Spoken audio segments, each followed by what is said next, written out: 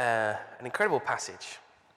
Starting at verse 20, Jesus says, as he prays, "I do not ask for these only, but also for those who will believe in me through their word, that they may all be one, just as you, Father, are in me, and I in you, so that they also may be in us, so that the world may believe that you have sent me. The glory that you have given me, I have given to them, that they may be one, even as we are one. I in them, and you in me, that they may become perfectly one, so that the world may know that you sent me and love them, even as you loved me. Father, I desire that they also, whom you have given me, may be with me where I am, to see my glory that you have given me, because you loved me before the foundation of the world. O righteous Father, even though the world does not know you, I know you, and these know that you have sent me. I have made known to them your name, and I will continue to make it known, that the love with which you have loved me may be in them, and I in them." Amen. What a beautiful passage. Beautiful, beautiful passage. And it's made even more beautiful and even more incredible by the context. Jesus prays these words and steps out and is betrayed by one of his closest friends. Is abandoned by the rest. Is brought before a sham trial and then taken and nailed to a cross. And this is what he chooses to pray for the Father, an intimate prayer of love. And we looked the last couple of weeks at how, as we observe this prayer of Jesus, how intimacy and obedience characterizes his prayer, and how that works out for us in identity and purpose as Jesus starts to pray for us as disciples. But we come to a really exciting passage today, and probably a little bit exciting because this is one of the most quoted passages during this week of the year, because this week of the year is the week of prayer for Christian unity.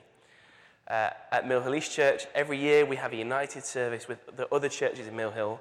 And this last Sunday, we were at our local Church of England church for a united service, which was full of faith and hope and a sense of the oneness and togetherness of being in Christ with brothers and sisters from other churches. And then got a little bit weird at the end when someone prayed for Mary, but we'll forget about that bit. We'll try and move on from that bit. Because the thing is, for us who belong in the Reformed Church, actually we read these passages and we read about unity, and we probably hear loads of prayers about unity and think, well, that means we need to be gathering together with other Christians all the time and praying and worshipping. But I think that's sometimes us coming to this passage with an agenda rather than allowing what Jesus is really saying about unity to become a reality for us that shapes who we are as Christians. And if we let Jesus set the agenda, it normally goes a bit better, right? He normally has a slightly different agenda than maybe we have. Part of the reason why my friendship with Rod begun is because I am also in a United Reformed Church like this church. The URC often speak about themselves as not just a united Reformed church, but a uniting, reforming church. And there's a beauty and there's a truth in that, a uniting, a coming together with other Christians. You guys are all guys that I've got to know through these Thursday services, through coming here. And there's something, as we meet other Christians and are united with them, even when they're part of other churches, we experience something of the fullness of the kingdom of heaven, right? Of every tribe, of every tongue. And I think there's a profound truth that actually sometimes the churches that are really heavy on tradition and ceremony have grasped something about the holiness and preciousness of God's people gathering together in worship. And there's something about kind of more raucous, messy, maybe slightly disrespectful churches like my own that get something of the intimacy of Jesus as friend. And actually, when we gather together with other Christians in other places, we get something of the fullness of who God is, of what the fullness of worship is. We get something of what it is to be the fullness of Jesus' body as the evangelists and the prophets and the pastors and the shepherds and the teachers gather together, as the apostles kind of gather together, and we see something in each of each other of what Jesus' ministry is in the world. But I think that second part of that, the reforming, is where maybe we go a little bit wrong. Because actually, it's really important to be reforming. The people who led the Reformation spoke about it being a reforming. They spoke about it in the continuous, rather than, oh, we have now answered conclusively for all of time what the church should be. We should all worship like 16th century Germans for the rest of time, or 16th century Swiss people. No, they didn't believe in that. They believed in a church that was constantly going back to the Word of God. Constantly back to the Word of God and allowing that to be reforming us, to be refining us, to be changing us. That to be a reforming church isn't to be reformed by the culture outside, but it's to be reformed by the living Word of God speaking into our hearts and into our lives. And actually, I think a good question for us today is, what is forming us as individuals? What is forming us? Because there's all sorts of pressures on us. There's the pressure of the culture. There's the pressure of the wider church, the pressure of other believers. And there are loads of positives and negatives in that pressure. But actually, when we read this prayer of Jesus, as we've been doing over the past 3 weeks, we read about how Jesus' identity was formed. Because we see Jesus in his most intimate place as he prays to his Father. And actually, one of the most profound truths about prayer is that as we come to God daily, as often as we can in prayer, it forms us, it shapes us. It's one of the biggest ways that God forms our character, that he disciples us, that he speaks into us as we speak to him in prayer. So what I want to do is I want to dig through this verse by verse and maybe tease out a little bit what unity for the believers looks like. Are you up for that? Okay, I got one nod, and that's enough for me, because I've not prepared anything else. Verse 20 starts, I do not ask for these only, but also for those who will believe in me through their word. In some Bibles, I think most famously the NIV, this prayer from chapter 17 is split up into 3. We picked it a little bit how in versions like we have today, it's called the high priestly prayer. But actually, this isn't a formal high priestly prayer. This is an intimate prayer of Jesus to his Father, Jesus for his disciples. But in the NIV, it splits it up in 3 ways. It starts off with going, Jesus prays for himself, which doesn't quite describe what comes after it. Then Jesus prays for his disciples. Then Jesus prays for those who are to come. But actually, that isn't what Jesus says here. Jesus doesn't say, I've been praying for them and now I pray for these. He says, I do not pray just for these, but I pray for all my disciples. So everything that came before applies to us as well. We are the ones who will see the greater things as much as Jesus' disciples are. I think that's an important thing. And actually, it's important that others believe through our word, through us being witnesses to Jesus. And you might have been here when I shared a little bit about us being witnesses, not prosecutors, that we share the word of what Jesus has done in our life rather than try and argue about how God is not in someone else's life. We share that and people come to believe in Jesus. And Jesus carries on there. I think that's important because this next bit, verse 21, that they may all be one, just as you, Father, are in me and I in you, that they may also be in us, so that the world may believe that you have sent me. There's something beautiful there, and we spoke a little bit about that this last time, about that word perichoresis, that sense that Jesus is in the Father and the Father is in Jesus, and in the same way the Spirit is in the Son, is in the Father, is in the Son, is in the Spirit. There's this sense of dancing, these two distinct persons of God active in each other, of one, not just one activity doing the same thing, but of one essence, of one substance, yet distinct as persons. And Jesus prays that same sense of unity that he has with the Father for us.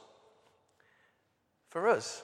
That actually the unity we have, as we are distinct from each other as people, but of one heart, of one purpose, of one substance, is in and of itself a part of what the gospel brings, and it speaks of the gospel to the world outside us.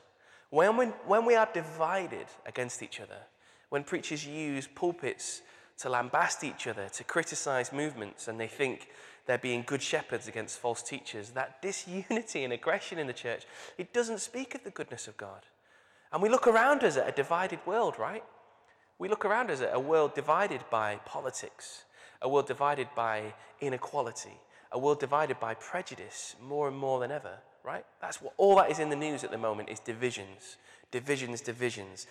And yet, we're called to live and serve one another.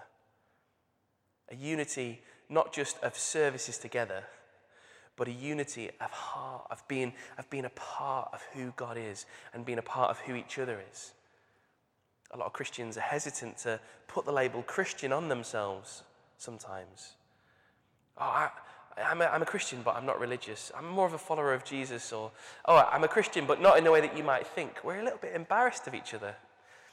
And there's times where that's based on past painful experience, but there's times where actually we miss out on some of the blessings of togetherness, on some of how the way that we can love and serve one another speaks to a divided world. Jesus carries on, the glory that you have given me, and remember that's the glory we looked at in verses 1 to 5, the glory of the cross, the strange glory of the cross that makes the character and action of God known. I have given to them that they may be one even as we are one. So we find unity with each other in this glory that we receive. And if I can maybe read a little bit into that, if we're going to see the glory of God most revealed in the cross of Jesus, and then Jesus shares that glory with us in a way that brings unity and togetherness, I think that means we're supposed to see each other according to the cross. We're supposed to see each other according to grace. We're supposed to see each other post-Easter, defined by love and forgiveness.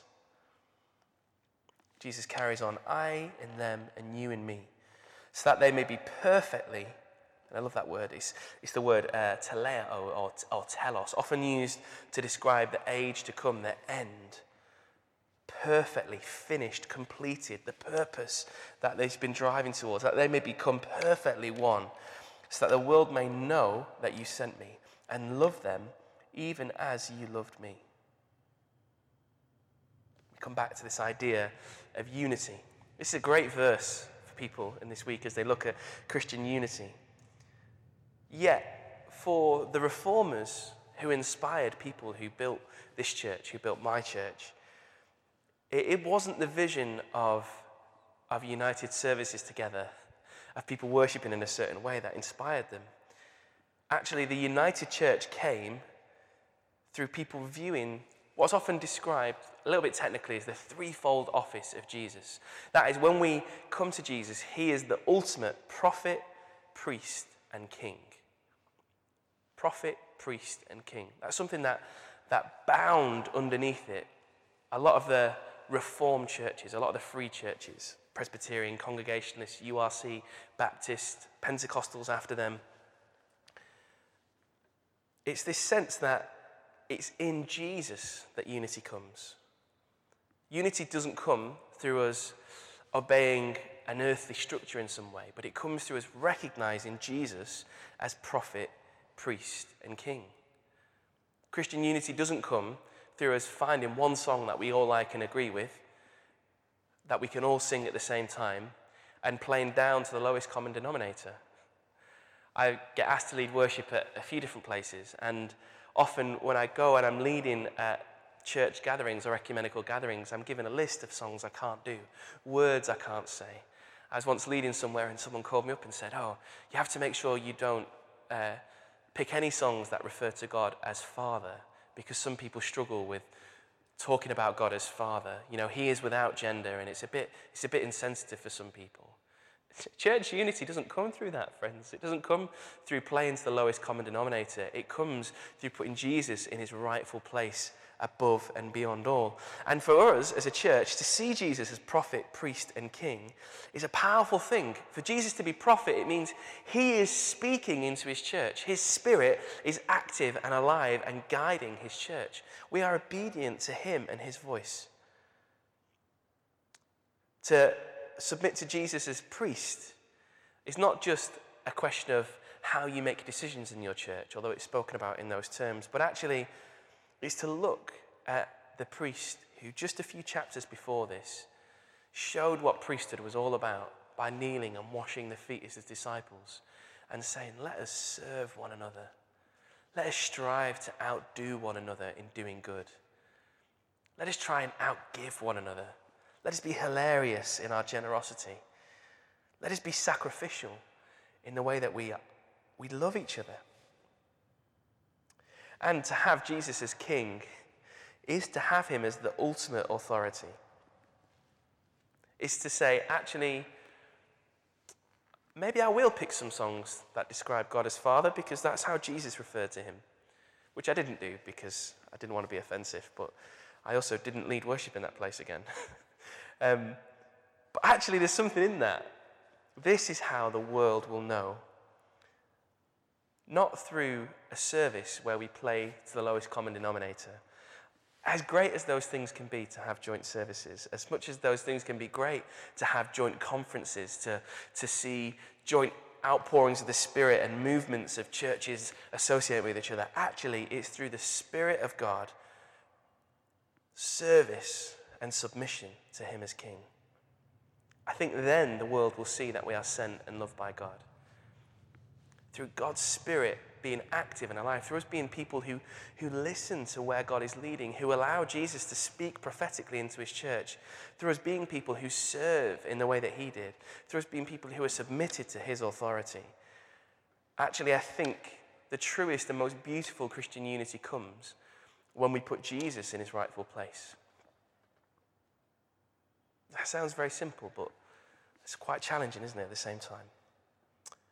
Father, Jesus carries on, I desire, that word thelo, will, his purpose, his desire, that they also, whom you've given me, may be with me where I am, to see my glory that you have given me, because you loved me before the foundation of the world. Jesus' desire, his will, is for us to be intimate with him. The reason why we should pray in 2019, why we should draw near to God in intimacy and obedience in 2019, why I felt that God wanted me to share this series at the start of this year, is not because we need to be better Christians and get better at praying, but because Jesus desires for us to be intimate with him. That's what Jesus longs for. And he models this intimacy with his Father and calls us into that. Wow, what a beautiful thing. Where I'm going, you cannot come. Jesus comes to his glory through suffering, through the cross. But there's something quite beautiful in what Jesus reveals here. The salvation of the cross is built upon the love of the Father for the Son. The engine of the Trinity of his relationship is love. The rhythm of the dance is love. And our hope that we find in salvation is that we are judged according to his love and his character. What a beautiful thing. Oh, righteous Father, Jesus carries on, even though the world does not know you, I know you, and these know that you have sent me. Throughout this prayer, Jesus is called God Father, Holy Father, Righteous Father, speaking of the perfection of God the Father, his righteous judgment of the world and the cross and therefore us. And actually this righteousness, this perfection of God, the holiness, the purity of God is revealed in the saving action and person of Jesus. Jesus came that the world might know the Father, that the world would have the Father's character revealed to them through him. His goodness would be revealed through the cross. That through Jesus' intimacy, knowing who God is, and his obedience to what God is doing, we would see who God is. Those words gain a power and perspective when we realize this is the prayer before Jesus goes out to the cross. Before he goes out and suffers unimaginable pain and travesty and injustice. I made known to them your name, and I will continue to make it known, that the love with which you have loved me may be in them, and I in them. Wow. Jesus, in his final words, he doesn't assure his disciples of his power. He doesn't assure his disciples of his plan. He doesn't say, listen guys, I'm strong enough to overtake this. He doesn't say, listen guys, don't worry, 3 days later I'll be back. He assures them of his love. He assures them of his intimacy. I have known you guys. I know you, and I will know you. Because perfect love casts out all fear. He sees us and he knows us. So we see these themes kind of teased out through all of this prayer. That the engine of prayer isn't asking and receiving, but it's intimacy and obedience. That for us as disciples, that means identity and purpose. Our identity and purpose is shaped by God. And in this final passage, that is all brought together in unity and love. Unity with the Father and unity with each other.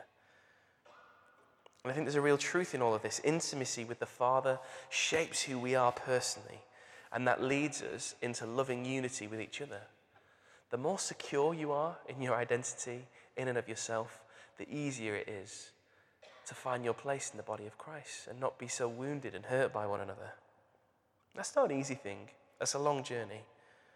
But it's a unity of spirit, service, and submission together, as we looked at. Obedience to the Father shapes our purpose, shapes who we are and what we do, and that is all bound together in love to make God's love so revealed in the cross, present through all that we do. I think that's what Jesus teaches us about prayer, that actually the way that he prays to his Father shows really fully, truly who we are and where we're called to, because it's the way that he shows fully who he is and what he was about. Should we stand and pray together? Jesus, fill us with your Spirit now.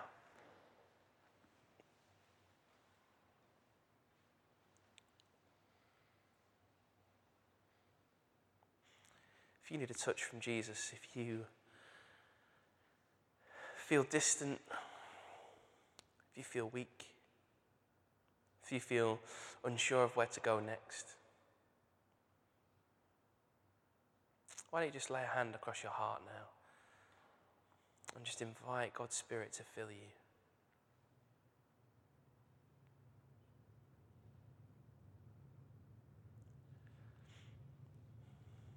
Come, Holy Spirit, fill us now. Fill us now. Bring your church together in your love and power.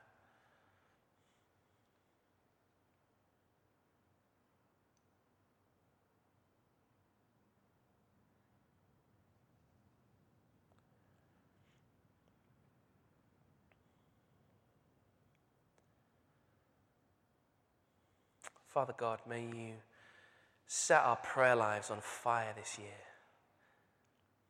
Allow us to be more intimate with you and obedient to what you are doing. Father God, in this year, may our identity and our purpose be shaped by you above all else. And Father, as we go out from this place, may you continue to draw us together in unity and love. Amen.